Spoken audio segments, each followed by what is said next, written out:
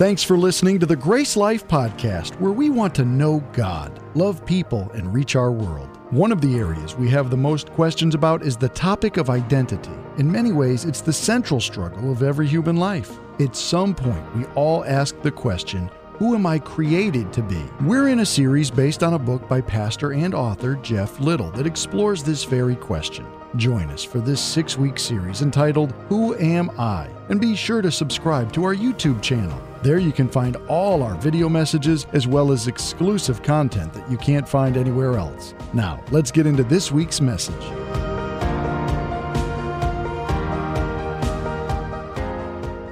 So here's where we began the series last week. We started out with the question, who am I when I don't measure up? That was fun, wasn't it? Yeah, we just went ahead and did the deep end of the pool up front. You know, sometimes the easiest way to get into a cold swimming pool is cannonball. You just can't sneak into that thing. And today we're going to do a question that is very, very close to that. They're like cousins and they're just intertwined. And so, in a sense, these two are kind of a part one and a part two of each other. They're very closely connected, but there's still so much to say about each one, we had to separate them. So last week again, who am I when I don't measure up? Today, who am I when I'm compared to someone else? Who am I when I'm compared to someone else? I don't know what your earliest memories of comparison are. For some of us, it's right when we're born, because you grow up in a family with like 5 or 6 siblings, and you got a big brother or something like that, and you've got, so yours started maybe younger. I had a pretty oblivious childhood for the first few years because I had 2 older sisters, and well, they were older, and whatever, and then I was just like the only little boy. So my life was okay, except for when I wanted shotgun in the car, but I told you about that last week. So for me, the real comparison kicked in when I started going to school. There's no better way to compare people than to get everybody in the same age range into a classroom together and to try to teach them the same things and do the same things, and you figure out somebody understands math and you don't, and somebody's faster in PE class than you are, and all that kind of stuff. But my painful memory began when we would go take class pictures. Some of you already know what's going to happen, because y'all know how you did class pictures in elementary school. You see, the tall people need to be in the back, and the short people need to be in the front. And so they began comparison from day one. I want everyone to get in line from shortest to tallest. Make sure you can see over the person in front of you, and you cannot see over the person behind you. I was always second in line. Thank God for that one little girl.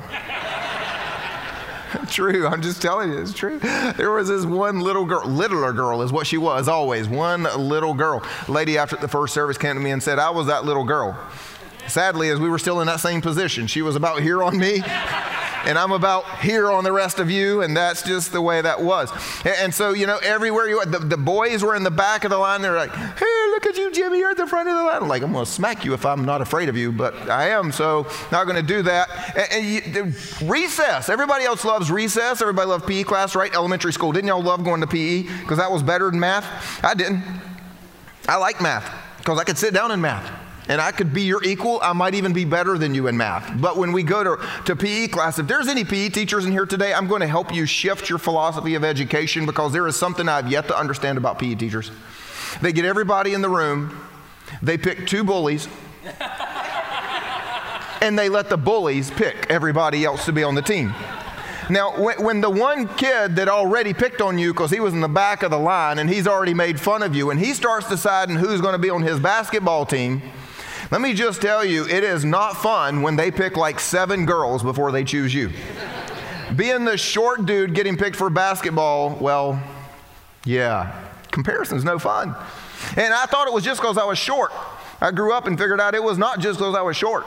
I actually went to a pastor's conference 4 or 5 years ago, and we had a moment where we were just impromptu in between some stuff. There was a volleyball sand court, and so we were all playing. We had our wives and everybody there together, and the same thing happened. There were 2 pastors who were athletes. I'm talking real athletes. Like, they got scholarships to college to play football. One of them went on to play Arena League football. When you play football at that level, you don't come up to here on me. So they were big, and they were strong, and they were athletic. And they were both, you would think when a bunch of pastors get together, you're intentionally supposed to be like kind to those who God gifted differently. This is where you're supposed to make everybody feel good about themselves. You're a pastor. But somehow, even at like 40 years old, they managed to do this. All right, everybody, somebody over here, somebody over there, somebody over there. And Jimmy, you can just be over. Seriously, dude. I mean, just because I'm a worship pastor, so you know I'm a musician, but you know what? Here's the thing. I've learned something about myself that day. I should be talking about self-awareness, because everybody misses when you're playing volleyball, right? I mean, everybody has that moment where you go for the ball and you like land on the sand flies in your face and you miss. Everybody missed, and I did not understand why they wanted me to be like the last one chosen. I miss, okay, but you miss. What's the big deal? Here's the big deal. When they miss, it's an athlete who missed. When I miss, it's a musician playing volleyball. And there is actually a visible difference. I did not know that, but clearly I was educated that day. What's your story? Where's the point where you figured out that you were not as good as the person beside you? Maybe it's not really elementary school. For some of us, our memories they're pretty recent. Maybe for some of us in the room today, what you're dealing with is the fact that you wanted a promotion 2 weeks ago and somebody else got it, and it was because of something they were slightly better at than you. Maybe some of us were actually not that far removed from elementary school. I know we got some middle school and high school students in here, and maybe some of your friends who you thought were your closest friends and the people you used to eat lunch with, you've noticed your place at lunch has been replaced with that other kid that just moved in or told a better joke or got a newer car or didn't do whatever that embarrassing thing was you did on Instagram 3 months ago, and so now you're kind of getting left out and somebody else is getting included. And maybe just fill in the blank. I think everybody here has got something. But here's the deal. That's not even the biggest problem. The biggest problem is not when the rest of the world says, you, look at you compared to you, compared to you. No. The biggest problem is when we say, me, look at myself compared to them. The biggest struggles we have with comparison starts with ourselves, and we've been doing it from the day they said as simple as line yourself up and compare yourself to everybody else. And we just continue to do that. I mean, when you go to high school now, it's like, what is your GPA? What is your class rank? What is your class rank? Who cares where you come in class rank? But everybody cares, right? It's all around us. And I think comparison is such a huge trap that cripples us. This is why we're going to talk about it today. It's something I think God wants to set us free from. If you've got your Bibles, we're going to look at a really famous character in the Bible. You can go ahead and turn with me. It's going to be at 1 Samuel chapter 18. If you don't have your Bibles, don't worry. It's going to be on the screen. And while they're turning, I'm going to give you the backstory because we're jumping in really in the middle of a story right after a huge celebratory event. So here's the deal. One of the main characters we're going to look at today is a guy named Saul. The other one is a guy named David. But Saul is king of God's people. He's king of Israel at this point. And Saul, you need to understand, was the golden boy. You see, God's people wanted a king, even though he said, you don't need a king. And he said, well, I've given you people like Moses and Joshua, and they've led you well, and now you've had other leaders for a long time. I've taken good care of you. Why do you want a king? And what's really funny, this was not in my notes, but just as I was thinking about my notes and praying over them this morning, I realized they even started with comparison then. Do you know the reason that God's people said we want a king? They said, we've looked at every other country around us and we've compared ourselves and we've noticed they have a king and we don't, so we feel inferior. We would like a king too. And even though God says we don't need a king, you got me, it kind of goes back and forth. He says, all right, fine, I'm going to give you a king. And so God gives them Saul, and the Bible tells us that Saul was a head above everybody else. Look at that. Even God figures out tall people win the day. I mean, seriously. He was a head above everybody else. It says he was handsome. I mean, he was like the star quarterback. And so God makes him the king. And so fast forward many, many years, and we've got Saul and the Israelites, and they're encamped in battle. And on the other side of the valley, we've got their arch enemies, the Philistines. And what's been going on for days is nothing. Nothing. They've just been sitting there looking at each other. They wake up every day and go, yep, they're still there. Hey, you guys want to play chess today? Somebody got a deck of cards or something? Because, they weren't fighting. They weren't doing anything. But every day they would send their biggest dude. You may have heard the story David and Goliath. That's what I'm talking about. This big dude whose name was Goliath. They would send him out from the other side to taunt God's people. And they were scared of him. They wouldn't do anything. They didn't want to fight. So nothing was ever happening. And so one day, this little dude, we think he was an older teenager, 15 or above at the time. We don't know his exact age. His name was David. And he was just coming to give food to his brothers. That's all he was doing. And as he's coming to say, hey, what's going on with the battle? Here's some food. He noticed that this big giant dude comes out and makes fun of God's people. And this shows a lot about why David wrote most of our Psalms and why he was always so concerned for the glory of God. It took place even now. He's like, are none of you going to go and defend the honor of our God? Are none of you going to do anything about that? I'll do something about it. And so the story goes, of course, that David picks up some stones and puts them in his little slingshot, and he kills Goliath and hits him in the head. And I'm just going to go off my notes for a minute and say something for free for the fun of it, because there are people who hear stories like this and they say, that's why I won't believe the Bible. There's no way one little dude with a slingshot and a little pebble could kill a giant. Well, actually, I read a study about this, not in a biblical book at all. It was a business and social something or another book, whatever you call those things. And it was a study about how that was the way they did warfare back then. Because see, here's the reality. If you send someone like me and David, we were both short. It says ruddy and handsome, so I'll go with that. I'll take that. And so when you send somebody like us in hand-to-hand combat against someone like Goliath with a sword and a spear, we're going to be dead.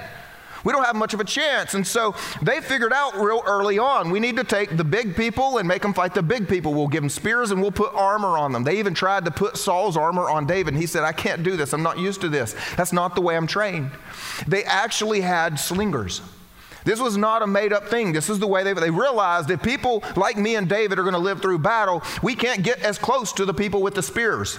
But what we can do is get really good at killing them from a distance. And so they actually would train people to kill with a sling. You could get really good at it, just like people are good at a bow and arrow or something like that. And David had learned this skill from his time as a shepherd, because bears and lions would try to eat the sheep. And so he'd get his little sling and his little stone and he'd kill a bear. So for those of you who say, this is why I can't believe the Bible, this story is ridiculous, I just want you to know the story is not ridiculous at all. And there are books outside of the biblical studies written by authors who don't even believe the Bible who explain the concept. So that's just for free. So we're picking up the story right after the moment where David kills Goliath. Okay, everybody with me? If you did turn to chapter 18, back up just a couple of verses. Verse 57 right before that. Everybody else just look at the screen right here. And boy, I can't do much with that. I don't know who touched my iPad in between the services, but that was last week's notes. I really don't know how that happened. I've already preached this once today. All right, here we go. Back to this. It says, as soon as David returned from killing the Philistine, Abner took him and brought him before Saul, with David still holding the Philistine's head. Isn't that funny? It's like, I don't know. Sometimes you're like, hey, kids, come together and let's read Bible stories. And the next thing I know, my 8-year-old's going, no. It's like, yeah, the Bible's not always PG, just so you know. Whose son are you, young man? Saul asked him. And you need to know, David and Saul know each other. David's already been working for Saul, so this is not him saying, who are you? But he's about to say, I'm keeping you. I like you. You're coming home with me. I need to send a message to your dad. That's what's going on here. So David said, I'm the son of your servant Jesse of Bethlehem. And from that day, Saul kept David with him and did not let him return home to his family. Matter of fact, things would go so well later on that Saul would give his daughter to David in marriage. And this sounds exactly like the beginning of a story that says, and they lived happily ever after. I mean, David was the hero. Saul thought so much of him. He's going to keep him. It's going to be his hero boy, and he's going to be right beside him all the time, and he's going to let him be in charge of his army. He's going to marry his daughter, right? This should be one of those. And they lived happily ever after. But if you know the story, that is not how it went at all, is it? No. Matter of fact, it's not long after this that Saul begins throwing spears at David inside the room while David's just playing music. And he's trying to kill him. And when the spears miss him and they don't kill him, then Saul has to step it up a little bit. So he gets his advisors together, he gets his son together, and he says, we need to kill David. But his son Jonathan actually was good friends with David, and so he told David about it, helped David escape. And so Saul says, well, I'm going to step it up again.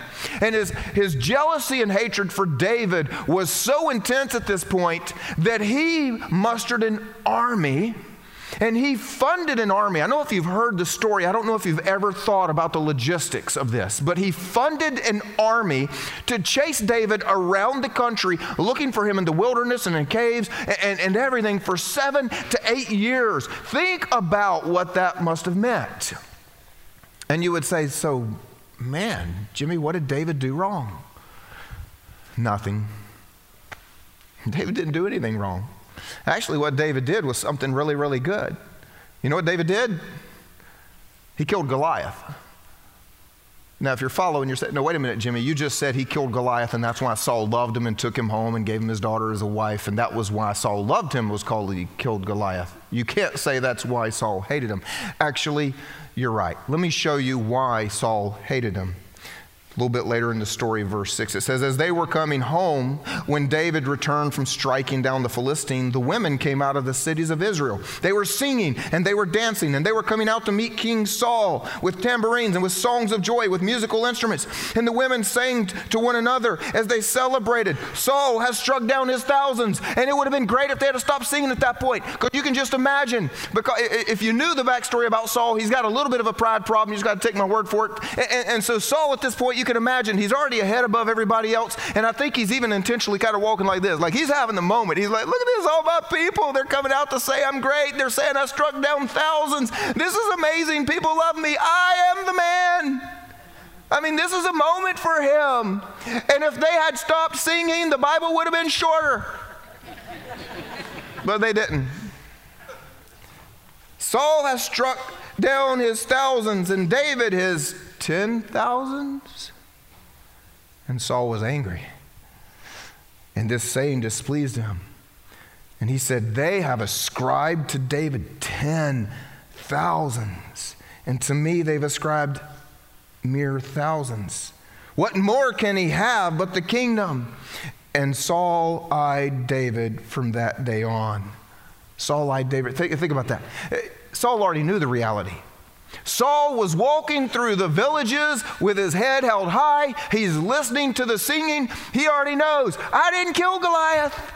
He already knows, I didn't do anything. I spent days just camped out, just waiting and watching. I didn't lead my army into battle. I didn't do anything. I already know this about me, but as long as people come out and sing to me, I think I'm awesome. As long as everybody says I struck down my thousands, I'm really good with that. Wait a minute, you said what about David?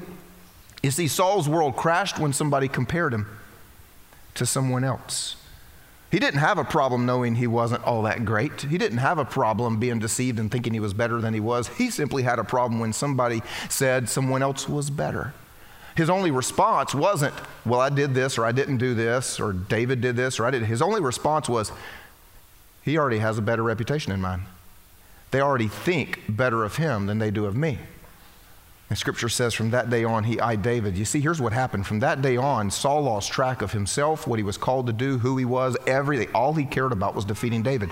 His entire life became, who is David and what is David accomplishing at this point? You see, when that happens, when we get our eyes on the people around us, and we start looking and saying, okay, wait a minute, I've got to beat you for the promotion, or I've got to outdo you in this competition in school, or whatever it is. When our eyes get on someone else, we can't even enjoy the victory. Saul struck down his thousands. That should be something to celebrate. Saul is king of the greatest nation, the only nation identified as God's people. And you know what I'm saying? I mean, this was an amazing moment. Saul should have been able to go, yes, God. And all he could do in the midst of his victory is say, but his victory is greater. I don't want to even think about mine. When we get our eyes on everybody else, we can't even enjoy what God has given us, because, see, comparison is a game you can't win. And the reason it's a game you can't win is because it puts some nasty things in our soul. When you begin to compare yourself, I'm only going to talk about two this morning. There's at least two. I don't know if there are others, but this is what God gave me. There are two things at least that comparison implants in our soul that begins to destroy us. The first one is a jealousy toward them, and the second one is a hatred of them. When we start to look at other people and decide I'm better than you, or I am not as good as you, the only option left is jealousy of them or hatred toward them. And jealousy, I went and looked up the word just to make sure we kind of understood this, because we all use words sometimes and we're in different places. Jealousy is a fear that leads us to envy what other people have, because it's based in fear, because we want it and we don't have it, and now we're afraid we're not good enough. They've got something that belongs to me. And it could also be a fear out of a place. They have taken something from you. They've taken your place. And we see this sometimes with a jealous boyfriend, jealous girlfriend. Like, wait a minute, I'm supposed to be her boyfriend, or I'm supposed to be his girlfriend. Did I say that right? His girl, yeah, whatever. Y'all get the point. And we get jealous. Someone took my place. That's mine. That's mine. And we become territorial and thinking someone's got it from us, and that jealousy toward them. Watch what happened in the story here. Saul was afraid of David because the Lord was with him, but had departed from Saul. So Saul removed him, David, from his presence. You see, once we become jealous toward people, we begin comparing ourselves toward them. Our relationships with them break down. It's hard to hang out with somebody that reminds you of what you think is wrong with you. And we begin to isolate ourselves. And it says, and David had success in all his undertaking, for the Lord was with him. And when Saul saw that he had great success, he stood in fearful awe of him. That's a weird phrase, isn't it? Fearful awe, like, wow, you're amazing. Oh, but I am scared of you. Oh, you're good, but oh, I don't like you. Oh, that's just a weird place to be with somebody. But we know what that place is like. Because in one level, we look at people we're comparing ourselves to, and we're like, wow. And then we're also like, and I hate you for it. I mean, think about this. We look on social media, and you see, as you're scrolling through on social media, which first of all means they're either one of your Facebook friends or you follow them on Instagram or something like that. I mean, right? So they're in your life. You know them. You're in awe of them. Oh, look at their vacation pictures. When you can't afford a vacation. How does that make you feel? See, when our eye is on them instead of on our own lives, it destroys it. Are you able to celebrate with this person? Man, look at this family. Look at those kids. They're so happy. They're at Disney. It's an amazing. No, what happens is, I wish I could take my kids to Disney. This is just miserable. How do you feel when their child wins an AAU championship and your child can't make the team? How do you feel when you're looking at their wedding pictures and you're not even engaged? How do you feel when they get the promotion and the boss tells you you were the runner-up? We can't celebrate their win because all we can do is get caught up in ourselves. And that, because our eye is on them and we become jealous. No matter what they have, we become jealous of it and we want it, and we want it from them. It leads us to the second thing that gets dropped in our soul, and that's a hatred of them. And we begin to wish for their downfall. Here's how the story ends, for today at least, with us. Now Saul's daughter Michal loved David, and his advisors told Saul. And the thing pleased him because Saul thought, oh man, finally, spears didn't work, but I've got the answer. Let me give her to him that she may be a snare for him. We begin wishing for their downfall. And you may say, oh, Jimmy, that's a little extreme. I mean, I'm not trying to kill these people just because they got my promotion. And I'm not really trying to kill somebody because they're the starting quarterback on our high school team and I'm the backup. It's not that bad. Well, it may not be that bad, but we do secretly wish something would go wrong, don't we? When you're the backup quarterback, don't you hope they at least sprain their ankle? I mean, come on, you know. When you're playing a game with somebody, don't you wish that they would roll the worst dice number they could possibly roll at that point? Seriously. We do family night every Friday night, and so we usually will play a game together with the kids and then watch some sort of movie. Obviously not the story of David with a head cut off of a person, but we do watch some sort of movie. And I like to play Settlers of Catan. It's one of the greatest games ever made. Any Settlers fans in the room? Yeah? Okay, well, I taught my family how to play Settlers, and then that didn't last very long because Settlers requires strategy. I'm a strategist. I win. I'm just going to tell y'all, I'm not going to try to be fake humble about that. I win Settlers. I like winning Settlers. I don't like losing anything. I definitely don't like losing Settlers. And as a result of that, my family does not play Settlers with me now. So my children have adopted a new game they love, Monopoly. And you know why they love Monopoly? Because it is all up to the dice. There's no strategy involved. It's just where the dice go, that's what you get. That's the way it is. Here's the thing about it. They all beg to play Monopoly every family night. Can I play Monopoly? Can we play Monopoly? Let's please play Monopoly. And they're all as excited as they can be before the dice roll the first time. And then the dice start rolling. And sure enough, by the time anybody has gotten around the board the first time, somebody already wants to quit. They can't even enjoy what they have. They can't enjoy the way the game is going. They can't enjoy family night. All they can do is be angry somebody has more stuff than they do. Man, comparison, I'm telling you. And they get so angry because somebody else got the stuff they wanted to buy. And it got to a point we were playing, and I lost, didn't even come close. My daughter lost, the two of us were out. I'm only sitting there to help do the money, because when elementary school age kids do the money, it either goes crazy or it takes forever. So I stayed in as the banker. It kind of helped us get us to the movie quicker. And my two sons, somehow they have managed to stay alive forever. One of them, very weird, he doesn't usually win. He had like 13 hotels. He owned like everything on the board, largely because the other two we had gone out and given him everything. My other son owns like 4 railroads. He can like land nowhere, but 4 spaces on the entire board, and jail, which he did. But anyway, here's the point. We would count. I hope he rolls a 5, a 7, an 8, and a 9, because we just wanted it over. We were wishing for his downfall. We knew every number that he needed to roll before he even rolled. I mean, the kids were getting good at math, at exactly the number. We wish for people's downfall because they have what we want. From Monopoly to the promotion, to the boyfriend, the girlfriend, to the marriage, to whatever it is. So here's the question. Who am I when I'm compared to others? If you'll allow me, I'm going to add something. It's not in the books. If you read the book, this is not in there. If you go to the small group, you're just going to add this and you're going to talk about it. Because as I was doing the question this week, who am I when I'm compared to others? I felt like the Holy Spirit gave me an answer that is not in the book. And I think Jeff will be okay if I throw this in there. Here's what I believe the answer is. Who am I when I'm compared to others? I'm either blindly arrogant or miserably inferior. I'm either blindly arrogant or miserably inferior. Last week in part 1, we said, who am I when I don't measure up? And really the theme of that was insecurity. Insecurity because we compare ourselves to others and we discover in our eyes that we're miserably inferior. That's why I told you these two topics are closely connected. And so we talked last week about how to deal with those comparisons and the inferiority, the insecurity that we have. Some of us, though, the other side of the story, we're like Saul. We're blindly arrogant. And by that, it means we're going to do whatever it takes to defend our pride. You see, Saul knew that David was actually better. He knew. He knew David was the one who killed Goliath. He knew that everything that David did, God was with him. That's why he hated him so much.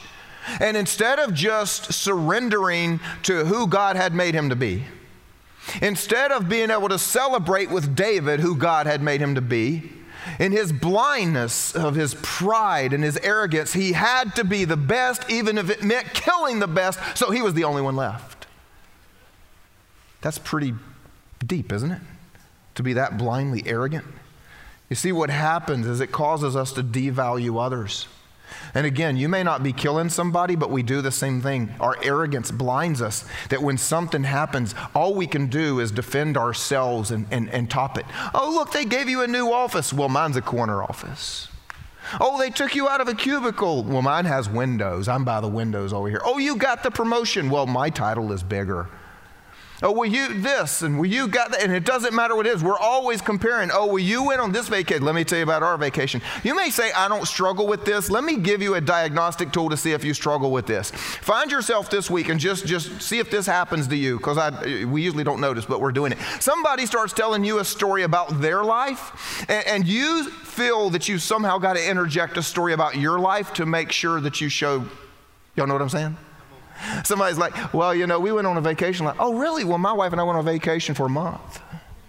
Let me tell you about it. Oh, you know, my wife and I went to Disney. Well, my whole family went to Disney. I mean, we've always got to tell some story. We might even try to make it come across as humble, but we're just in this world where everything is about comparison. We don't even notice. Comparison is everywhere all around us. So what's the solution? How do we get free of the comparison trap? I'd love to tell you that the true answer is this. Just stop it. Is that good enough? I'd like to say just stop it. It's kind of the running joke on how I counsel, because people come in and they tell me what they're doing, and I just look at it, just stop it. Don't do that anymore. Well, Pastor, I'm struggling with this. Well, then don't do it. I'm not the best counselor. That's for free. That was actually my commercial for why you should go see the rest of the pastoral staff. Now, seriously, let me give you something tangible. I want you to be able to grab onto something. The true answer is just stop it, but we can't, right? I mean, that's not tangible enough. What do you mean just stop it, you know? I'm going to give you something tangible. I'm going to give you something that will not only be something you can write down, something you can remember, something that will physically, literally consume your time. And you can't use your time to compare yourself to somebody if you're using your time doing this thing. So this is as tangible as I can make it. How do you stop the comparison trap? How do you get out of it? Here's the answer. Become better than yourself, not better than someone else. Become better than yourself, not better than someone else. You see, there's something I want to show you here in 2 Peter. I really want this to be the verse of the day. For those of you that are taking notes, I want you to look at this passage. I want you to write this down. For those of you not taking notes, I'd still like for you to write this down that we're getting ready to do. Because the passage I'm about to show you has absolutely nothing to do with comparison. And so you're going to say, wait a minute, why, if you're talking about comparison, would you use this scripture? Why would you say this is actually the one scripture that you want us to remember from today? And I'd like to challenge you. I want this to be the one scripture you put on a mirror, on a refrigerator, whatever it is you're going to look at for as often as you can. It's out of 2 Peter chapter 1. And it says this, "For this reason, make every effort to supplement your faith with virtue, and virtue with knowledge, and knowledge with self-control, and self-control with steadfastness, and steadfastness with godliness, and godliness with brotherly affection, and brotherly affection with love. For if these qualities are yours and are increasing, they keep you from being ineffective and unfruitful in the knowledge of our Lord Jesus Christ." Why, Jimmy, are you putting that on the screen? Because notice they did not say, "For if these qualities are yours and are increasing, they will help you be better than the other guy." You see, the way to get free of comparison is to not think about comparison. The way to get free of comparison is to look at yourself and to become a better you today than the you of yesterday. Matter of fact, I would say if there is any godly comparison, if there is anything that God would say, I want you to actually compare yourself, it would be you today to you yesterday. And the truth is, all of those things you want, to be better than someone else, to get the promotion, to be the quarterback, to be whatever it is, to win the game, all of those, if you actually did this, if you were the one in the office that had the greatest brotherly affection for everybody there, if you were the human who walked into any room and displayed the greatest love for everybody, if you were the one in your place of employment that had the greatest virtue, you'd be the person they could promote because they could trust. If you were do you see where I'm going with this? We would actually be winning at life if we were just doing these things instead of trying to be better than the other guy. But the problem is being better than the other guy is all around us. It's where we live. It's all we know. I mean, look, we're right near a military base, and there's so many military families. Raise your hand just for the fun of it. If you're military, we're military, have any connection to military, right? There you go. Look at all these hands. God help you with this. Because you walk into work every day with a comparison stamped on your uniform right here. It's called a rank. It says, well, I've made it past you, but I haven't passed you yet. I might get you, but I might not, because you might be better. But I'm better than you, and don't you forget it, and you better salute. I'm not making light of military. I hope that came across the right way. But every day you have to walk into work with a comparison right here. And you can't deny it, and you can't get away from it. I graduated second in my class. And when I tell people that, that's true.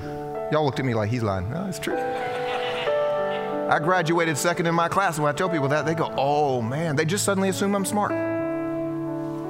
Why? You didn't ask my GPA. You didn't ask my SAT score. You didn't ask where I went to high school. There might have been 3 people in our graduating class, and I could have had a D average. You didn't ask. Because you know what? We are happy in a world of comparison. Oh, you were second out of whatever? You're the man. You didn't have any facts. You only had a comparison, and it was enough to impress you. Jesus said, I'm not of the world. I'm not of the world. And you know what? If you're my followers, you need to not be of the world. Comparison is the way of the world. Everywhere you walk. Who's the manager? Who's the owner? Who's the president of this business? Who's the principal? Who's the assistant principal? Who's the general? Who's the major? Who's the private? Who's the recruit? Who's the starting five? Who sits the bench? Who's the tallest of the siblings? Which one of your kids is smarter? Which one of your kids is in what percentile? It's the way of the world. It's all we know. If you're in this room and you are a business owner, you have statistics of other businesses down the street. You sell more of this, you have more of that. We drive down the driveway or the street to our house. It's comparison. My house, bigger than your house. It's all we know because it is the only thing our world knows. I think it's one of the most demonic things ever. Let me tell you what the way of the kingdom is. When Jesus said, I'm not of the world, the way of the kingdom, he told a story. I'm not going to put it up on the screen. I just want you guys to just listen. Let the Holy Spirit speak to you. It's called the parable of the talents. And what's funny is it was a story about money, and a talent was a thing of money back then. But isn't that a fun play on words? Because we're really not talking about money at all in this case. And so what he did in this story, the master gave 5 talents to one, he gave 2 talents to another, and he gave 1 talent to another. And if you don't know how the story goes, the master comes back later and checks in. What'd you do with what I gave you? And of course, the moral of the parable, the reason Jesus told this story is every one of us will answer to God for what we've done with what he's given us. And that's the reason I'm telling you that right now, because none of us will ever answer to God with whether or not you're better than the person beside you. And yet that's our very goal in life. Our very goal in life is to outrank that person. Our goal in life is to get a promotion over that person. Our goal in life is to get a bigger car than our sister or our brother or whoever it is that says something to us at every family reunion. Our whole goal in life is to do better than someone else. God is supposed to be the master in this parable that Jesus told. The master represents God, and so the master, if you'll allow me, I'm just going to interchange those two. So when God checks in with the 5, the guy that had 5, the guy that had 5 had turned it into 10, and the master said to him, well done, good and faithful servant. And the one who had 2 turned it into 4. And notice what God says. He says, well done, good and faithful servant. The one guy, he didn't do anything, and he actually gets rebuked and called wicked. But here's what we really need to get out of this, because this is the way of the kingdom. God didn't go to the guy with 5 and say, well done, you did the best. Well done, you did better than that guy. He didn't even say to the 2, well done, both of you. At least you're not wicked like that guy. You're better than the wicked. Isn't it crazy? God doesn't even compare us to that. God just said, well done, good and faithful servant. You see, when we recalibrate our life goal, that we no longer need to be better than, you fill in the blank. And our life goal becomes, I just want to hear, well done, good and faithful servant. I know as Christians, most of us say that's our goal, but we live our lives trying to hear, well done, you're better than. I'm going to prove it to you. If you've ever read this story, if you've ever heard this story, you know how you read the story? I know how I read the story. I imagine I'm the guy with 5. Don't you? Nobody ever reads that parable and go, I bet I'm the person with 2. I'm pretty mediocre. I'm right there in the middle. And none of us ever go, yep, I'm the wicked dude. Yeah, that's me. I'm doing nothing with life. No, we don't. We all go, I want to be the guy with 5. And you want to, let me prove to you the problem here.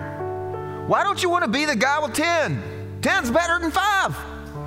You know the reason we don't want to be the guy with 10? Because he wasn't in the story and we only compare. We just need to be the top of the story. That's all that matters. We were laughing about 30 minutes ago because I was always in the front of the line. You're laughing at the fact that I was tiny. I was 4'11" when I was a high school freshman. Praise God, I finally made it to 5'5", and it's funny. But I'm going to tell you the truth. It took me about 4 decades to finally get to a point that I was good being 5'5". The problem is, every one of you here, if you had 10 seconds to be God, there is something about your life you would change before the first half second was up. There is. You'd want to have a straighter nose. Who told you your nose was crooked? Only by looking at someone else. You'd want to have a different color hair. Why? Because someone else has a color you like better. You'd want to be a better speaker. Why? You'd want to be a better businessman. You'd want to be a better mom. How do you know you're not a good mom? Because you looked at Pinterest and Instagram and Facebook. And just for the record, they're lying.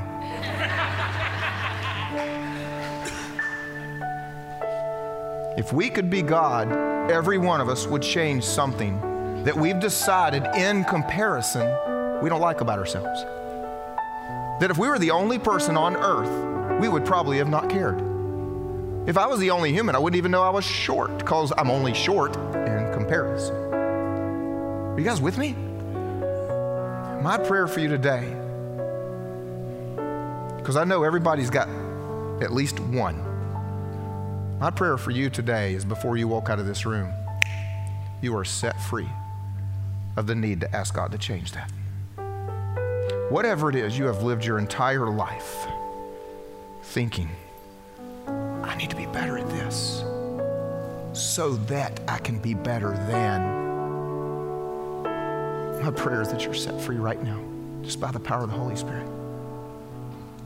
It took me way too long to figure out that what God had called me to do had nothing to do with how tall I was. And whatever it is, I just pray you'll figure that out. I pray God will set you free. Because here's the truth. What am I when I'm compared to others? I'm something very worldly. I'm something very ugly. I'm blindly arrogant or miserably inferior. Who wants to be any of that? So it's very easy. Become better than yourself, not better than someone else. I want to close by talking to those of you that have yet to make Jesus your king.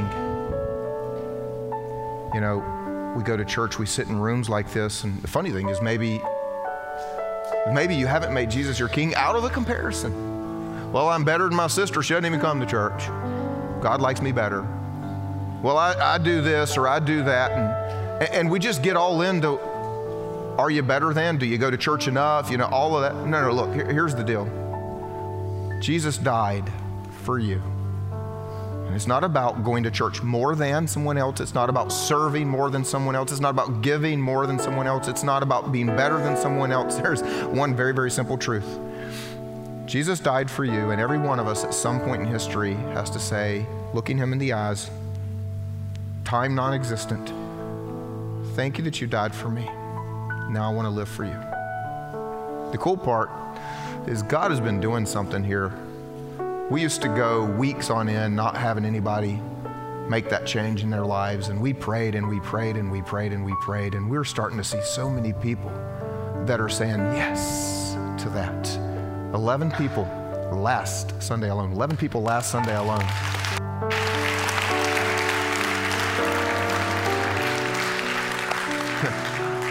Maybe there are 12 of you that are all into comparison today going, man, come on, let's get together. We're going to beat that 11. In all seriousness, if you have never had that conversation with Jesus, I want to help you do that right now. I'm not going to embarrass you or ask you to stand up right where you're seated. I'm just going to lead you in a conversation with him. Would you all join me and pray? Say something like this to yourself and to God. Lord Jesus, I thank you that you died for me. And now, I do want to live for you. I want to be all that you've made me to be, and to be the best version of me. I thank you for your love, your mercy, and your forgiveness. My simple prayer here today is that you give me a life of great meaning and great purpose in your kingdom. Amen. Let's celebrate with those people, everybody. Amen.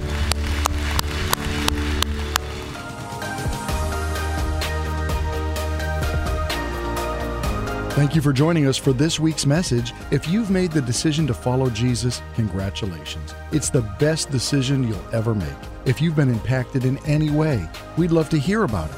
Head over to gracelife.church/resources, where you can share your story and find other tools for following Jesus. We hope you go out and make Jesus famous in your world.